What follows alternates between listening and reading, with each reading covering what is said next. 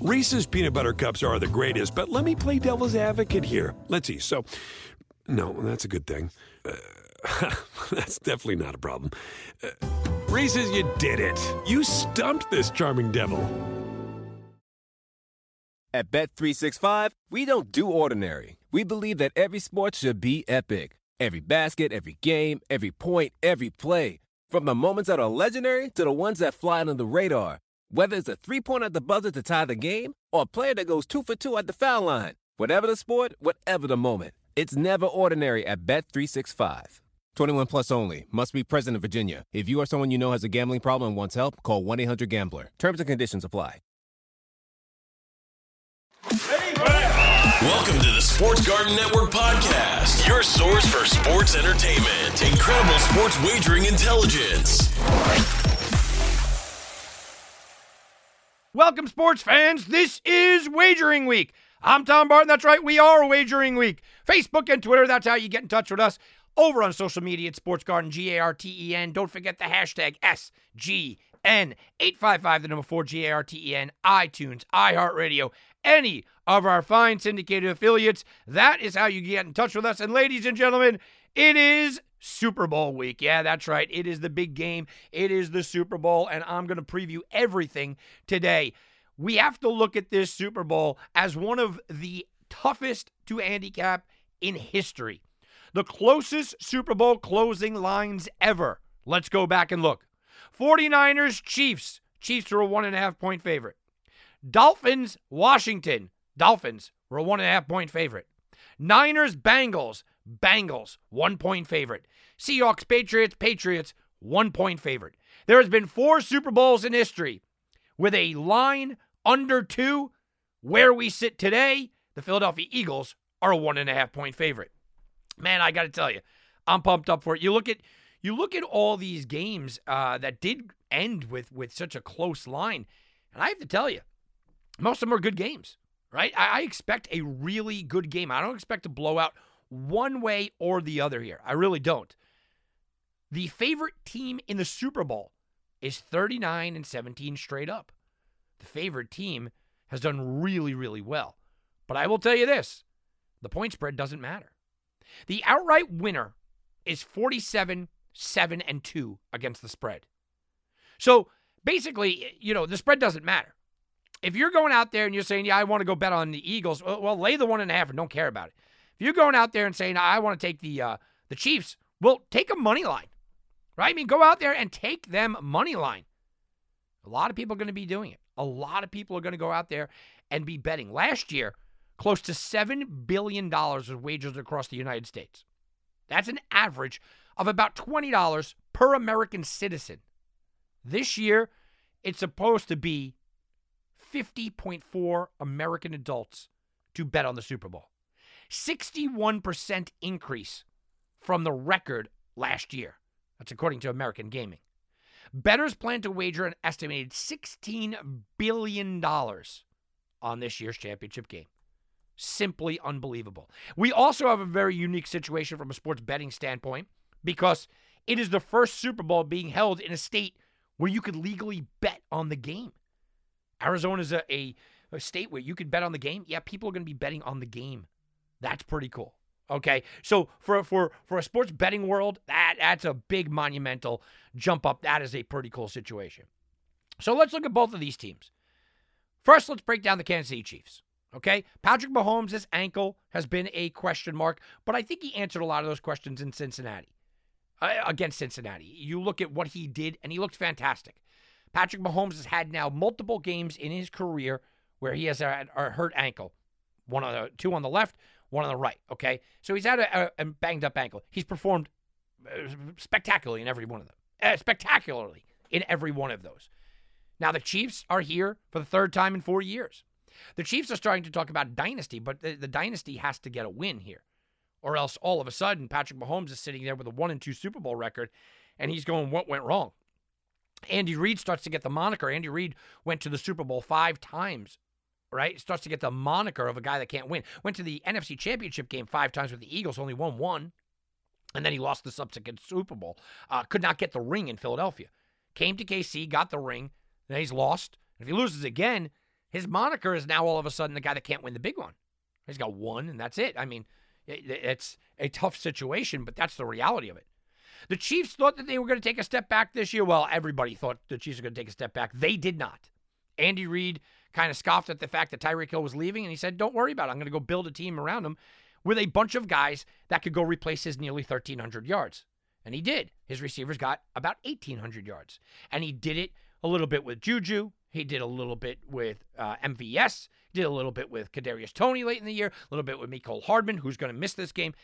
Mahomes was able to spread the ball around. And the Chiefs cruised to a 14-3 record. 14-3 record is nothing to scoff at, right? He goes to the Super Bowl here, does Mahomes, on a 7-game winning streak. They haven't lost in a long time. They have not lost in a while.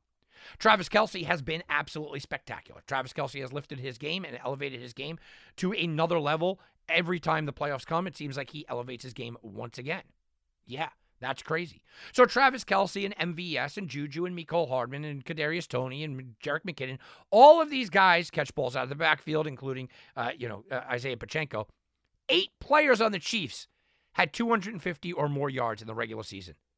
That is absolutely unbelievable, right? So from a defensive standpoint, who do you cover? How do you cover? How do you do it? And that gives more credence to Andy Reid designing a play game and a game plan that you just look at and you can't figure it out. And Mahomes executing exactly that. By the way, the Chiefs not only had the number 1 seed, not only had a 14-3 record, but the Chiefs' 3 losses this year came by a combined 8 points. They had a point differential of plus 127. So you're talking about the Kansas City Chiefs, guys, were 8 points away from being undefeated, finishing the season completely unscathed. That is unbelievable when you're looking at what the Chiefs have done. But from a betting standpoint, guys, despite all of that, Chiefs finished 7-11-1 against the spread.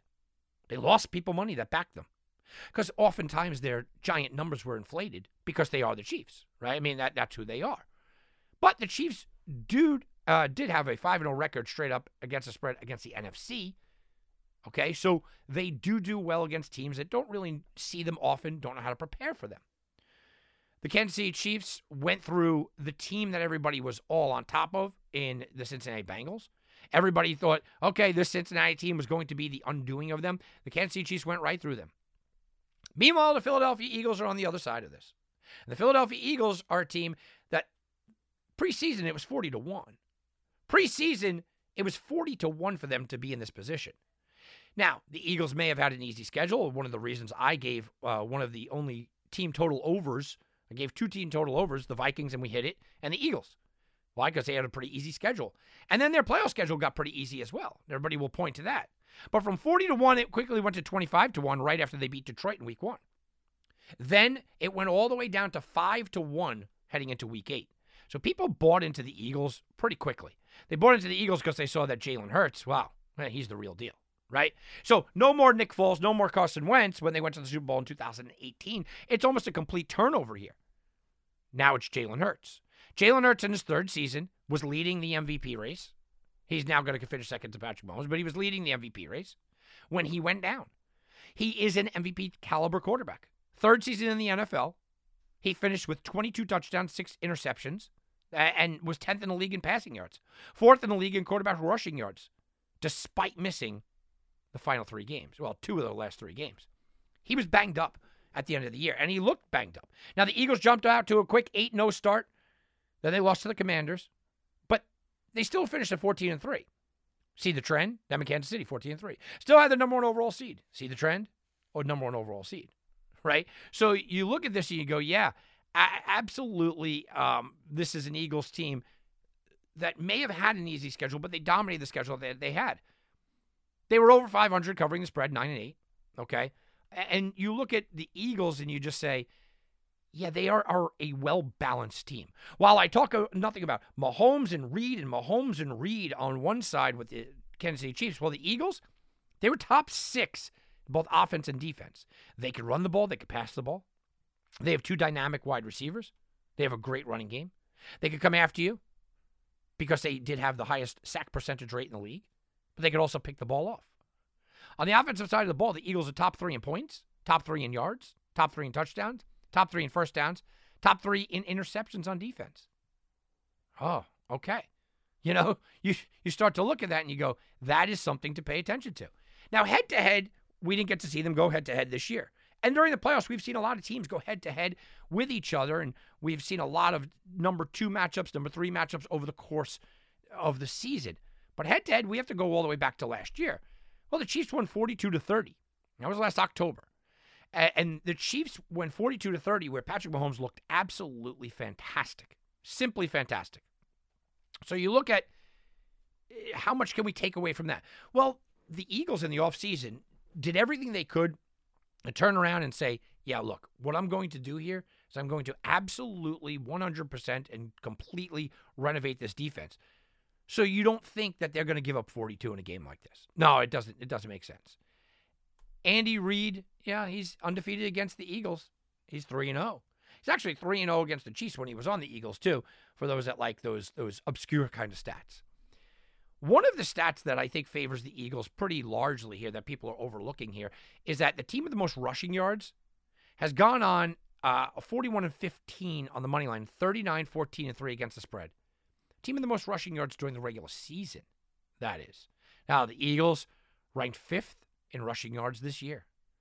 Chiefs are 20th. It's just not their game, right? I mean, it's just not their game to go out there and run the ball. So can that be a determining factor?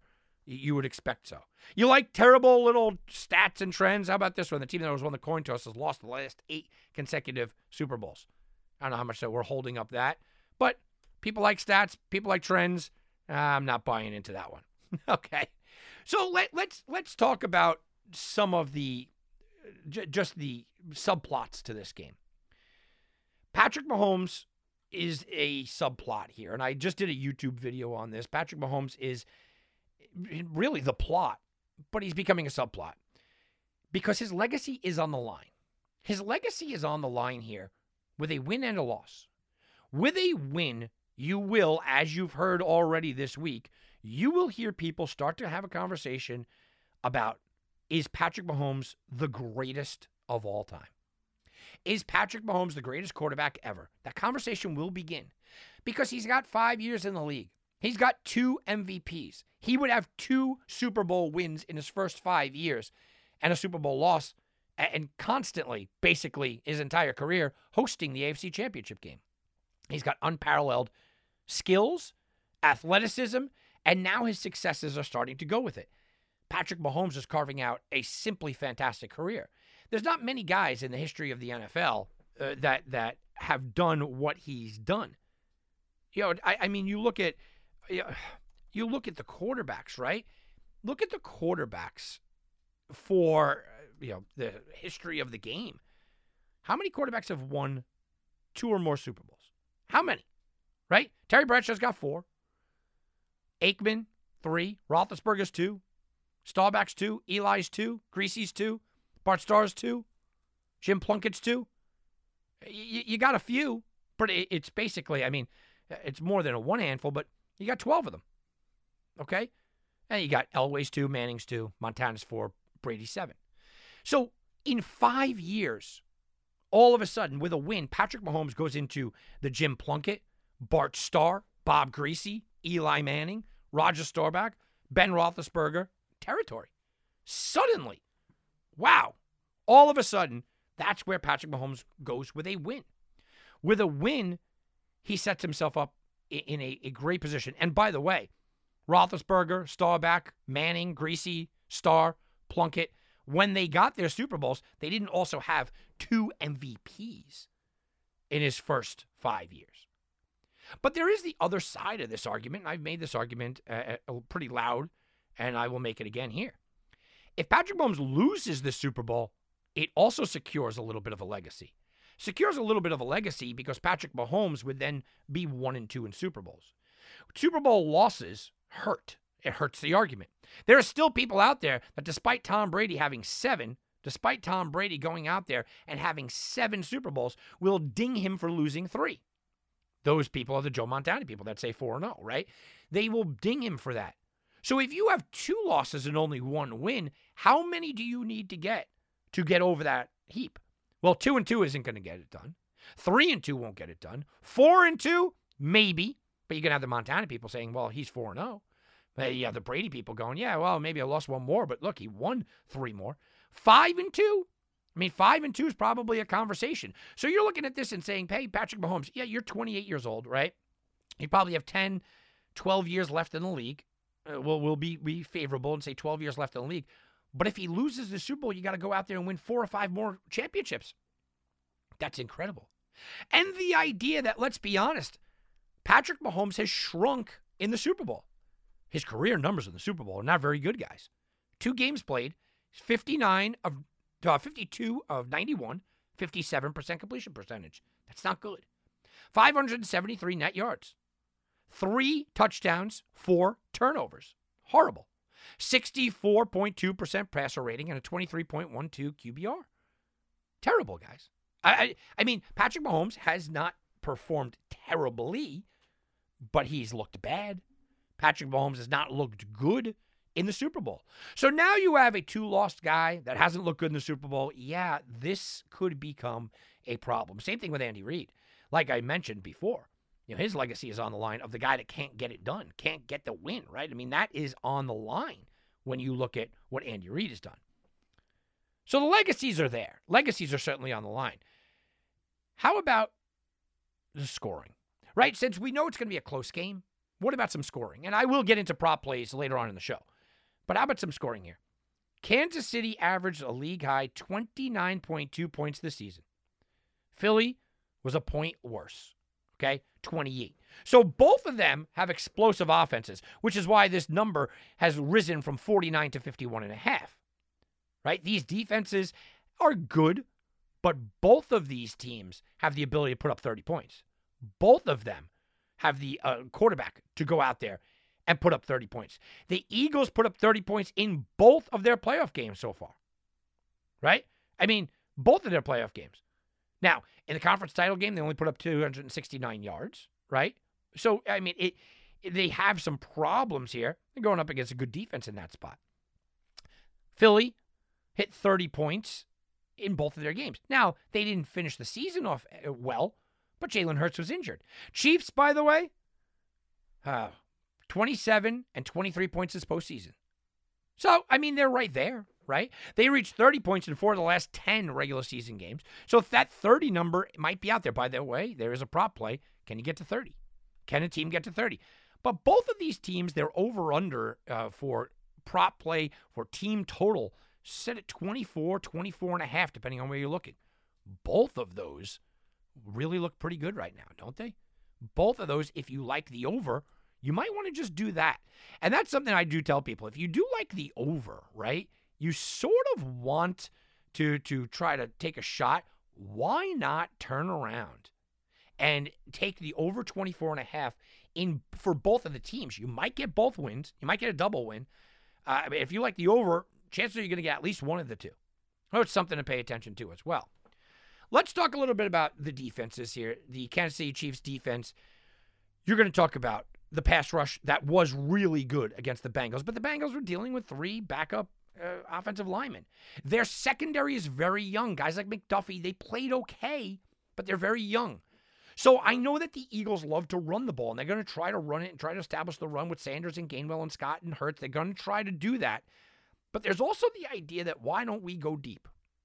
Why don't we test these young corners? With Smith and A.J. Brown and Goddard, you can do that. The Eagles' offense is well-rounded, and you don't know what they're really going to kind of come out and do. You know that they want to establish the run, but wouldn't it be better in a lot of cases for them to go out there and really go out there and just throw it all day on a very susceptible defense? I think it would be, right? I mean, that makes a lot of sense, guys. It makes a lot of sense for them to go out there and say, we're going to throw it because I see a weakness. I see a weakness out there, and the weakness is these young corners and safeties. That could be the difference maker. There is a difference maker on the other side, though, right? Where you look at the Philadelphia Eagles and their defense, yeah, they could rush the passer. And getting after Patrick Mahomes or getting after any cornerback at all, giving him pressure is going to be a key to success. Philadelphia can get after you. But Philadelphia also has a hole in their defense, and that can be exploitable by Patrick Mahomes. Mike Hilton from the Cincinnati Bengals was targeted 8 times, allowed 7 catches for 120 yards. Mahomes had a perfect QBR, 158.3 against him, okay? And Hilton, what they did was constantly try to get Hilton on one-on-one situations. Why? Because Hilton is 5'9". He's 5'9" and was constantly matched up against Kelce and Valdez-Scantling. And he was torched by Kelce and Valdez-Scantling over and over and over again. Where Bradbury and Slay, the corners for the Philadelphia Eagles, are 6'1" and 6 foot. Okay? Their free safety and shrug safety is a 6'1" and 5'11". There's no sure matchup problem there. But hold on a second. When you get into a slot and nickel package, their corners in the slot are Avonte Maddox and Josiah Scott. Avonte Maddox comes in at 5'9". Josiah Scott comes in at 5'9". So I think that slot in the nickel and dime packages that they're going to have to try to exploit is going to be a massive key for that side of the ball. I think the Eagles have the better defense here, okay? But they are exploitable, which we just saw how the Kansas City Chiefs will absolutely sit back and exploit them if given that opportunity. If given that opportunity, they're going to take their shots. They're going to take their stabs. Last thing here, I know, look, the defense ranks second in efficiency. I get it. The last thing here, though, that I really think is a big-time storyline that I'm not sure will be a storyline during the game is both of these guys' injuries. Jalen Hurts is banged up, but look, he should be okay with a week's rest.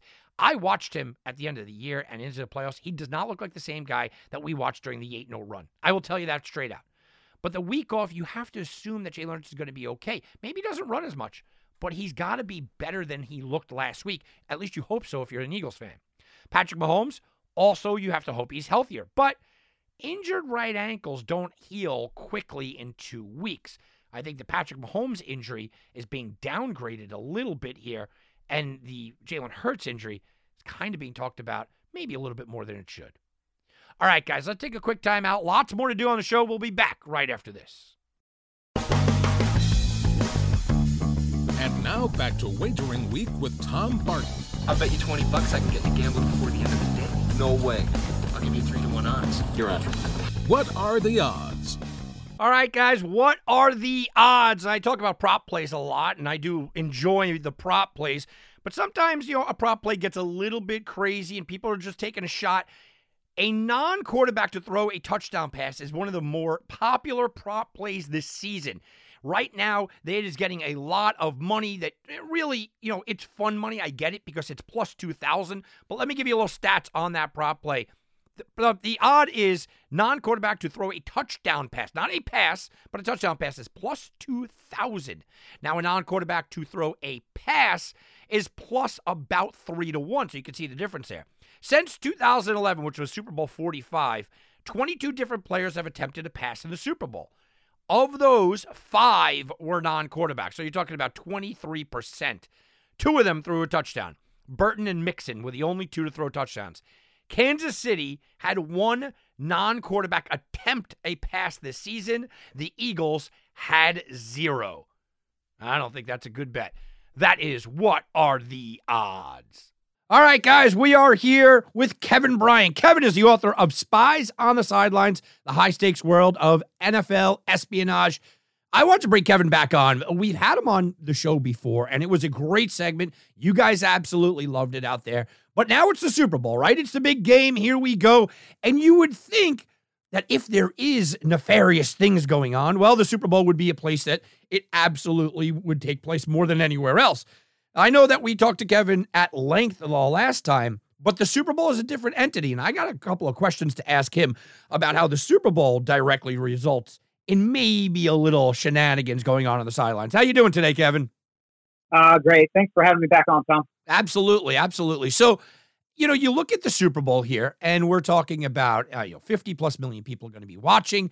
Now, all of a sudden, the betting element is in this, and the betting element is absolutely massive when you talk about the amount. The American Gaming Association put it out there this week that last year, 50.4 million American adults are expected to bet on the Super Bowl. That's a 61% increase from the record of last year. So when you start to hear about this and you start to hear about the word fix, you start to see last week or 2 weeks ago, I should say, during the championship games, people complaining about the refs. All of a sudden, you know who popped into my head? You, when we're talking about spies on the sidelines and what kind of advantage teams would be getting. So why don't you take us a little bit of a history? Has there been any spying that has been caught on the sidelines during an NFL Super Bowl game? Reese's peanut butter cups are the greatest, but let me play devil's advocate here. Let's see. So, no, that's a good thing. That's definitely not a problem. Reese's, you did it. You stumped this charming devil. At Bet365, we don't do ordinary. We believe that every sport should be epic. Every basket, every game, every point, every play. From the moments that are legendary to the ones that fly under the radar. Whether it's a three-pointer at the buzzer to tie the game or a player that goes 2 for 2 at the foul line. Whatever the sport, whatever the moment. It's never ordinary at Bet365. 21 plus only. Must be present in Virginia. If you or someone you know has a gambling problem and wants help, call 1-800-GAMBLER. Terms and conditions apply. Yeah. So, there's quite a bit of spying that has gone on in the in Super Bowl history. So, I think, one of the biggest and better known cases of this was back in 2002 when you've got the Super Bowl with the Patriots and Rams going on, right? And what ended up happening is the day before the Super Bowl, the Patriots and the Rams both conducted walkthrough practices at the Super Bowl facility. The Patriots went first, followed by the Rams practicing.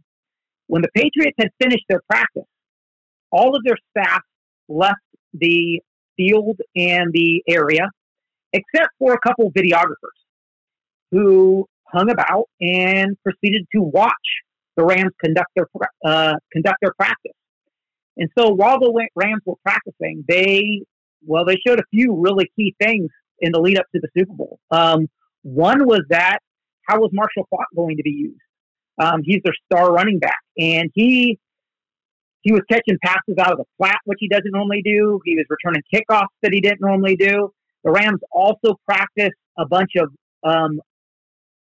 red zone plays that the Patriots were aware of. And so when the videographers from the Patriots finished watching that practice, they went back to the New England hotel and debriefed the defensive coordinator on everything that they saw. As a result, the Patriots were ready for all of it and pulled up one of the biggest upsets in NFL history because of that. Seemingly all roads lead back to Belichick and the Patriots. It seems like any conversation that we have about spying on the sidelines was about Belichick and the Patriots. So, that is one of the more famous, ones that we have talked about in the history of spying. But it didn't start with Belichick and the Patriots. He didn't exactly, just turn around and say, okay, I'm going to invent this, right? Take us through a little bit of history about the spying on the sidelines. Right. So, absolutely not. Spying. So first of all, it takes all different shapes and forms, right? And spying is, a really loose term. Just means collecting information on your opponent. And there's lots of different ways that is done through permissible, questionable, and illicit methodologies. You can take, spying in a championship game, I know at least goes back as far as 1958. So what you have there was a game, the Colts versus the Giants. And those teams had played earlier in the year with the Giants pulling out a narrow 3-point victory.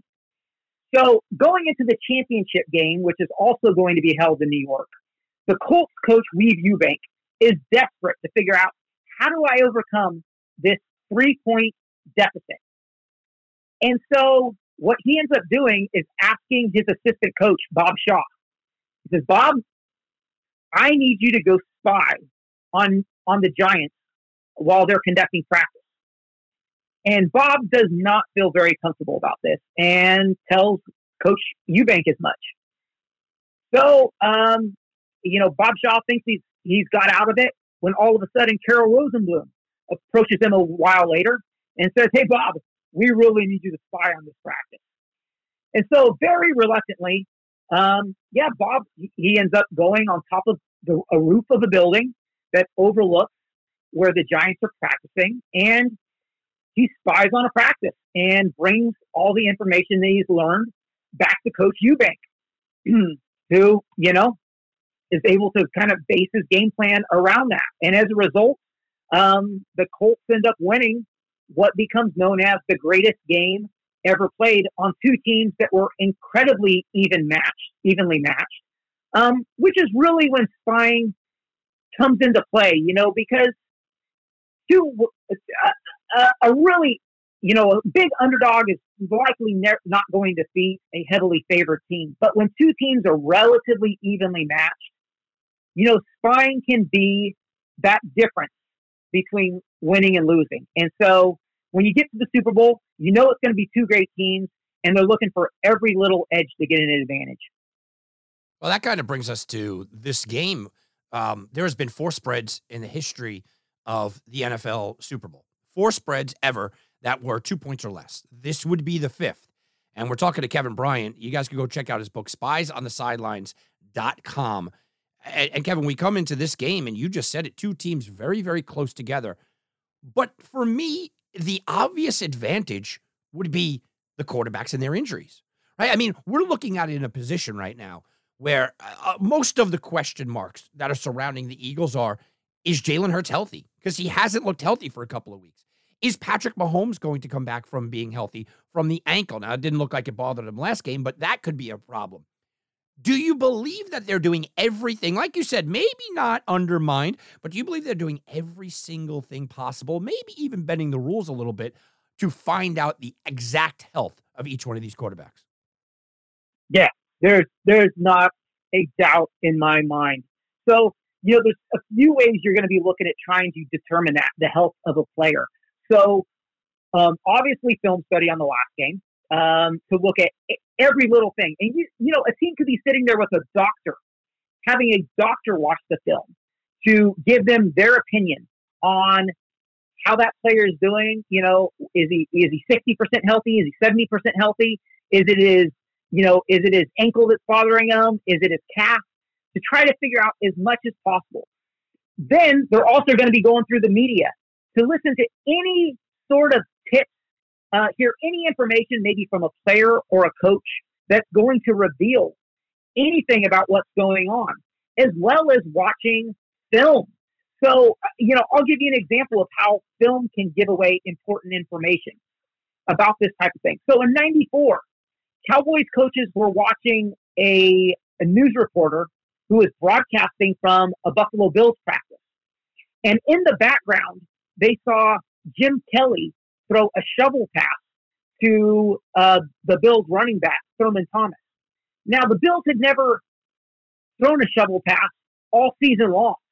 And so the Cowboys staff quickly realized this was something that very likely Buffalo was looking at inserting for the Super Bowl. And so they adjusted accordingly. It ended up when the Bills ran that play, the Cowboys caused a fumble, recovered the ball, and it was a huge momentum change for the game. But likewise, you can look at, media and even the warm-up of another team to try to dissect how healthy is the quarterback.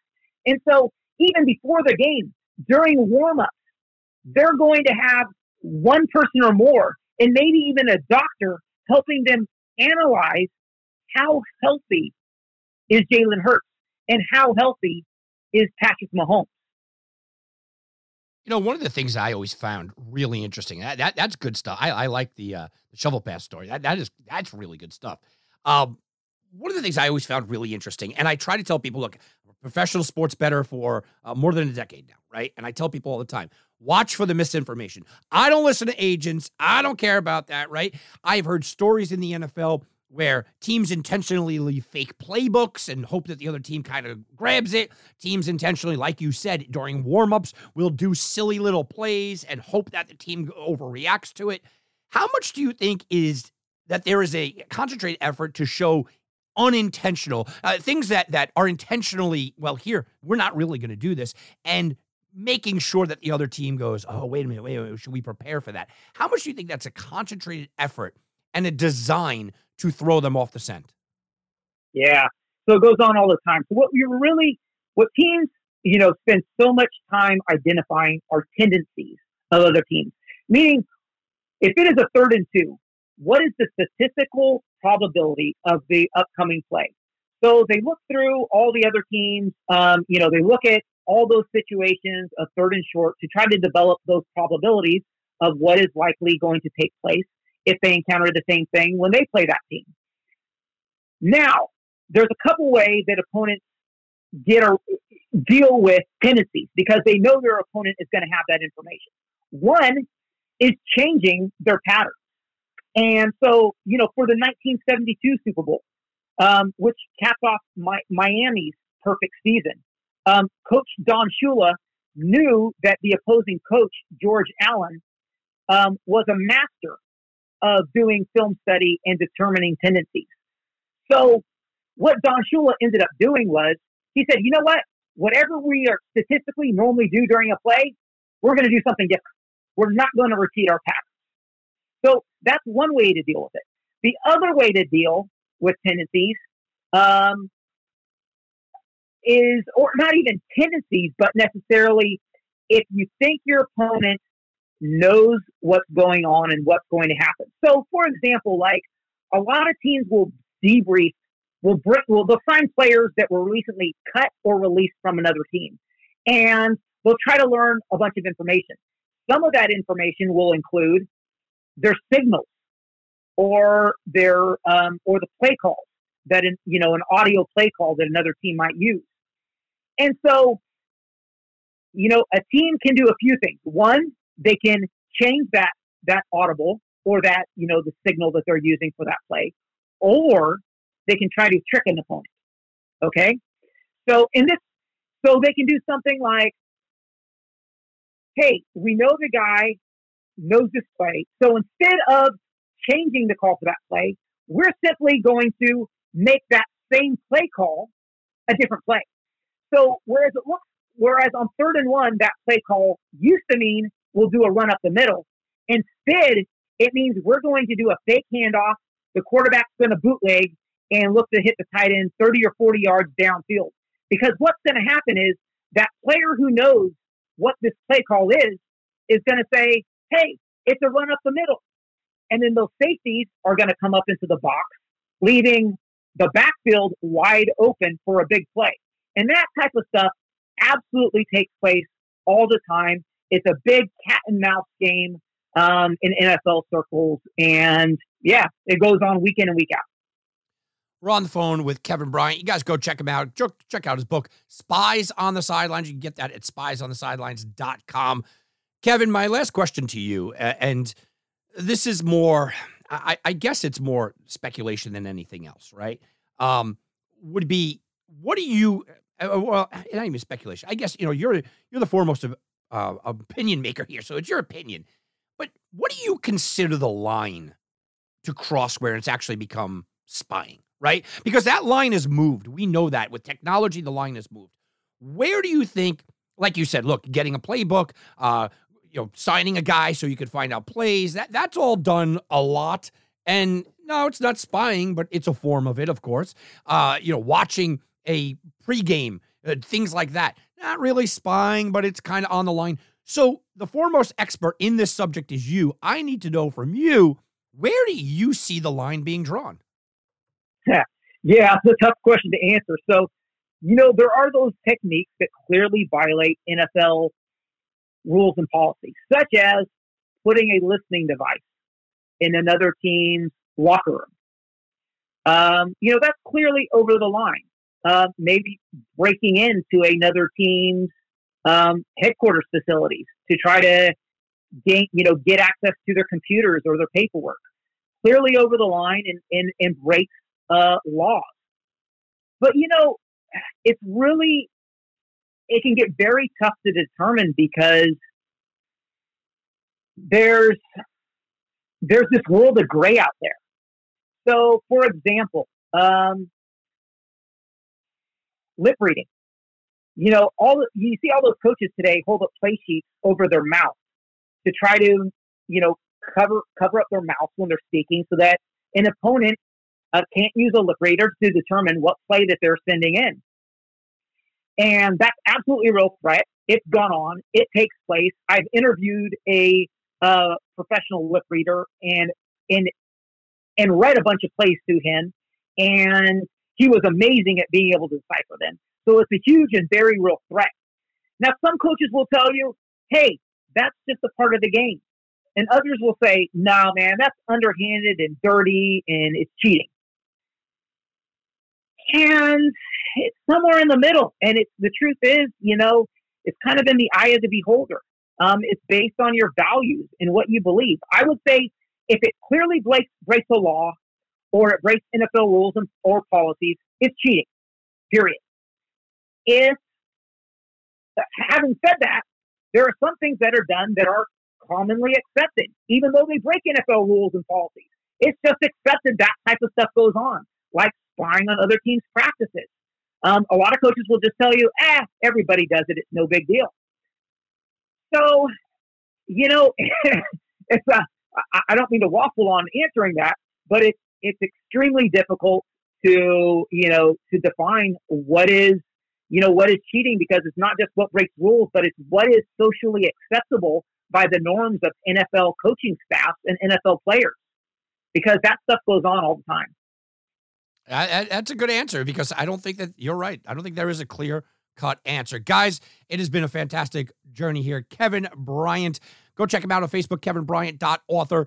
Over on Instagram, kevinbryant.author as well. Twitter, Kev Bryant Author. And you can go get the book at spiesonthesidelines.com. Kevin, thanks for all of your time. Enjoy the big game, my man. Hey, thanks, Tom. Appreciate it. You too. Thank you. Have a good one. Okay, guys, that was good stuff. I got to tell you, it is so much more out in the open than we are even used to, and it's good to have somebody on like that. I can't stand in the sports betting world when somebody loses a bet and then they go, oh, it's fixed. Oh, come on, it's fixed. Yeah, I'm not naive to think that referees, officials aren't maybe swayed by a home crowd, by the emotion, by the moment of the game. But let's not get crazy with the Arian Foster, conversation that everybody gets a script. Let's not get into that. Is there spying? Listen, I think that there's an absolute argument that Kevin just made that there is. It's not even an argument anymore. Of course there is, but that doesn't mean games are fixed or anything. And don't let that kind of sneak into that. You're going to hear it again. A bad call goes one way, something goes wrong. Oh, this team wanted this team to win. And the NFL is still a product. I get it. But guys, you can't go about life thinking that way. With that being said, spying is real, and taking the advantage is real. It is going to be talked about forever. There was a great wrestler that said, if you ain't cheating, you ain't trying. Now, I don't exactly go by that moniker, but I get it, right? I mean, I get it. Your jobs are on the line. Your livelihood's on the line. To feed your family is on the line in some cases, and you're going to do everything to get that last little advantage. So I don't advocate for it, but I definitely am not naive to think that it doesn't happen. I do think the Super Bowl is probably clamped down a lot more than every other game. So I think that there is going to be very little, if any, but they're going to be trying to get every legal advantage. Both of these teams, you could bet on that. And you're going to hear somebody down the road is not going to like a call, and they're going to use the word spying or fixing or whatnot. Hey, maybe it is that they spied and got an advantage, but I don't think that we should live in a world where we think that games are rigged in any way. No, absolutely not. All right, guys, let's go bet to the future.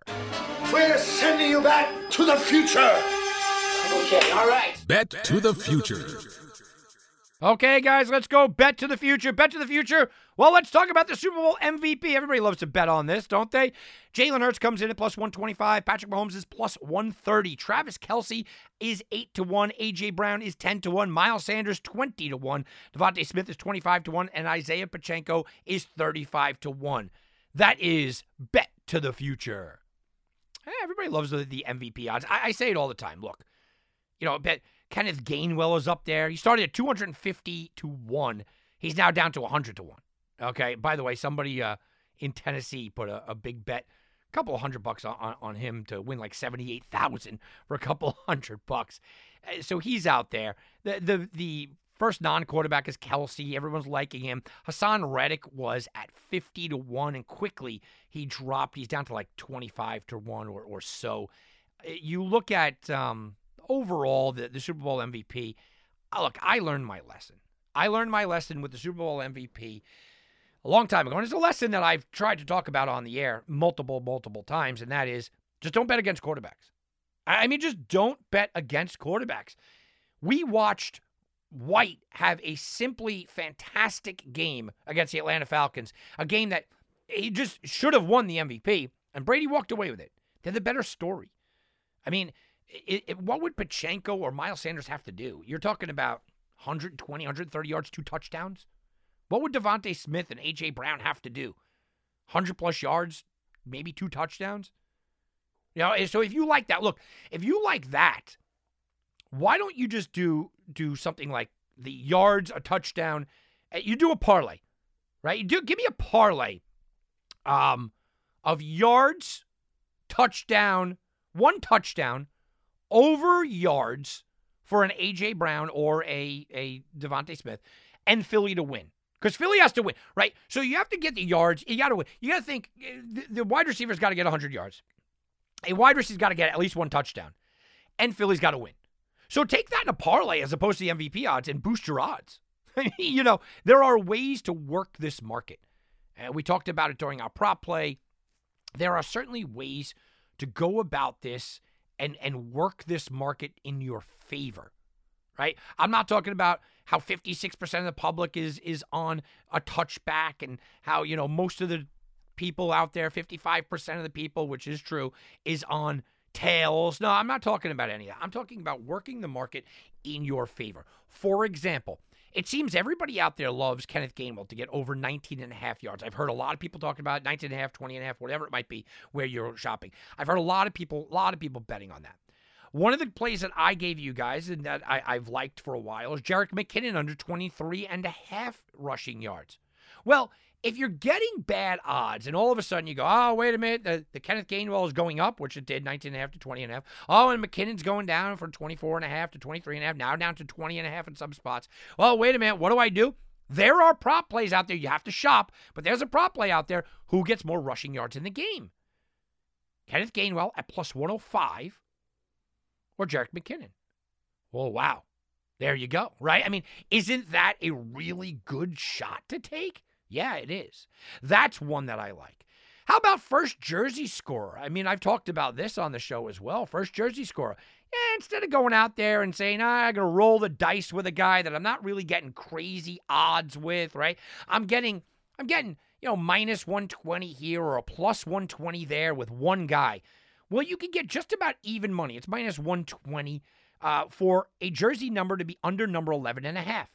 Now, under number 11.5, you get Jerick McKinnon, you get Isaiah Pachenko, you get Juju Smith-Schuster, you get Marquez Valdes-Scantling, you get Jalen Hurts, you get A.J. Brown, you get Devontae Smith.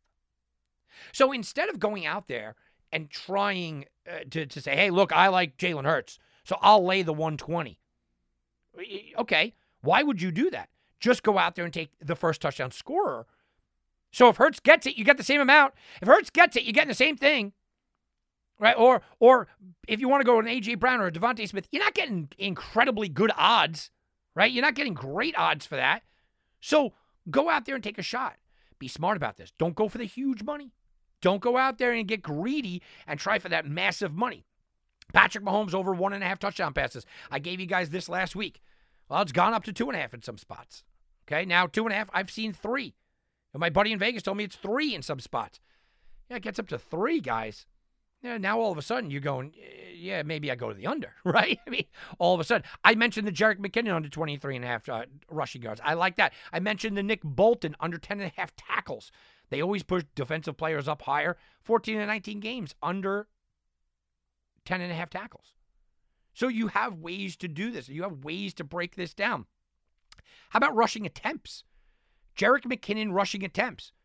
You know, Jerick McKinnon has 5 or more rushing attempts in only 8 of 19 games this year. His over-under is 5.5. Even money. So you have something like that. You know, I always tell people, look, the Super Bowl itself is not a game that I invest heavily on a side or a total. It's usually, well, I mean, look, we're out of the 90s here, right? So it's usually pretty good games, pretty good matchups, pretty tight lines. And I think the last time I bet big money on a Super Bowl side was the New England Patriots against Atlanta. I think that's the last time I bet big money on a Super Bowl side. I do like the totals. I often like the totals. But if you don't like a side and you don't like a total, here's a menu for you to go out there and absolutely crush it. Here's a menu for you to go out and be able to go out there and make money, but be smart about it. Be smart about it. My wife said to me, she said, I like a clean game. I like no turnovers. It'll probably be a good number. And I said, let me go look. And you look at some of the offshores, and you look at some of the legal sports books, and no turnovers, paying about 7-1 or 8-1. No turnovers in the game. Okay. But no fumbles in the game is plus 175. For Patrick Mahomes and Jalen Hurts to not throw an interception is all plus money. So instead of going out there and taking the stab at the 8-1 odds, which sounds really good, well, why not spread that money around? Take Patrick Mahomes under at plus money, under for interceptions plus money. Take Jalen Hurts under plus money.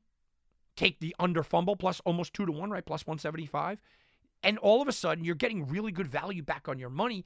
And what has to happen is a clean game, which you were originally going to say. But if you don't get an actual clean game, let's say Patrick Mahomes throws a late interception, or somebody, Jalen Hurts throws a pick early, the rest of the game isn't over. You can still minimize the damage. So the Super Bowl, specifically prop plays in the Super Bowl, is a time to be smart, is a time to go look. You may get the same play in all these different areas, just worded quite differently, put out there quite differently, and getting maybe not great odds, but pretty good odds back. Instead of going for first touchdown, just go for touchdown, right? If you like this guy, you know what? I'm going to take a stab. I'm going to take a shot that Juju scores the first touchdown. Well, back it up with a touchdown. Because the worst thing to happen is, that guy goes out there, somebody scores a touchdown first, and then Juju goes on and scores the next two. And you're going, man, why did I get greedy? Right? Why did I get greedy? There are a lot of prop plays out there that you can have fun with. There's prop plays out there that make some sense too. No player will get 2 touchdowns. Yeah, you have prop play for that. Sure. And then you could back that up with a guy that you really think maybe will and get really big odds. Okay, if you want to do that, you're kind of betting against yourself, but you have a chance to middle. These are the kind of things that you can do when there's this many prop plays, when there's this multiple and multitude of prop plays out there. You have to be smart, but you could find loopholes in all of these ways. All right, guys, that's going to do it for me. Enjoy the big game. Make a lot of money. Enjoy the finale of the NFL season. Next week, we're going to come back. I'll touch on the Super Bowl quickly, look ahead at the lines for next year, but we're going to get into a lot of college basketball. You guys know I am absolutely crushing college basketball. I want to come back, start hitting on that. We'll get into the NBA. Kevin Durant has been traded. Kyrie Irving is out of town. We'll talk about that and switch our focus. But enjoy the Super Bowl. Enjoy the conclusion of the NFL season. I think we're going to have a good game. I'm Tom Barton for Wagering Week. We'll be back, and you can bet on that. This has been a presentation of the Sports Garden Network. To be part of the show, call 1-855-4-GARTEN. That's 1-855-442-7386. Connect with us on Facebook and Twitter at Sports Garden. That's GARTEN. Get all your credible sports intelligence 24 hours a day by visiting us at sportsgarden.com. Reese's Peanut Butter Cups are the greatest, but let me play devil's advocate here. Let's see. So, no, that's a good thing. That's definitely not a problem. Reese's, you did it. You stumped this charming devil. At Bet365, we don't do ordinary. We believe that every sport should be epic. Every goal, every game, every point, every play. From the moments that are legendary to the ones that fly under the radar. Whether it's a game-winning goal in the final seconds of overtime or a shot on the goal in the first period. Whatever the sport, whatever the moment. It's never ordinary at Bet365. 21 plus only. Must be present in Virginia. If you or someone you know has a gambling problem and wants help, call 1-800-GAMBLER. Terms and conditions apply.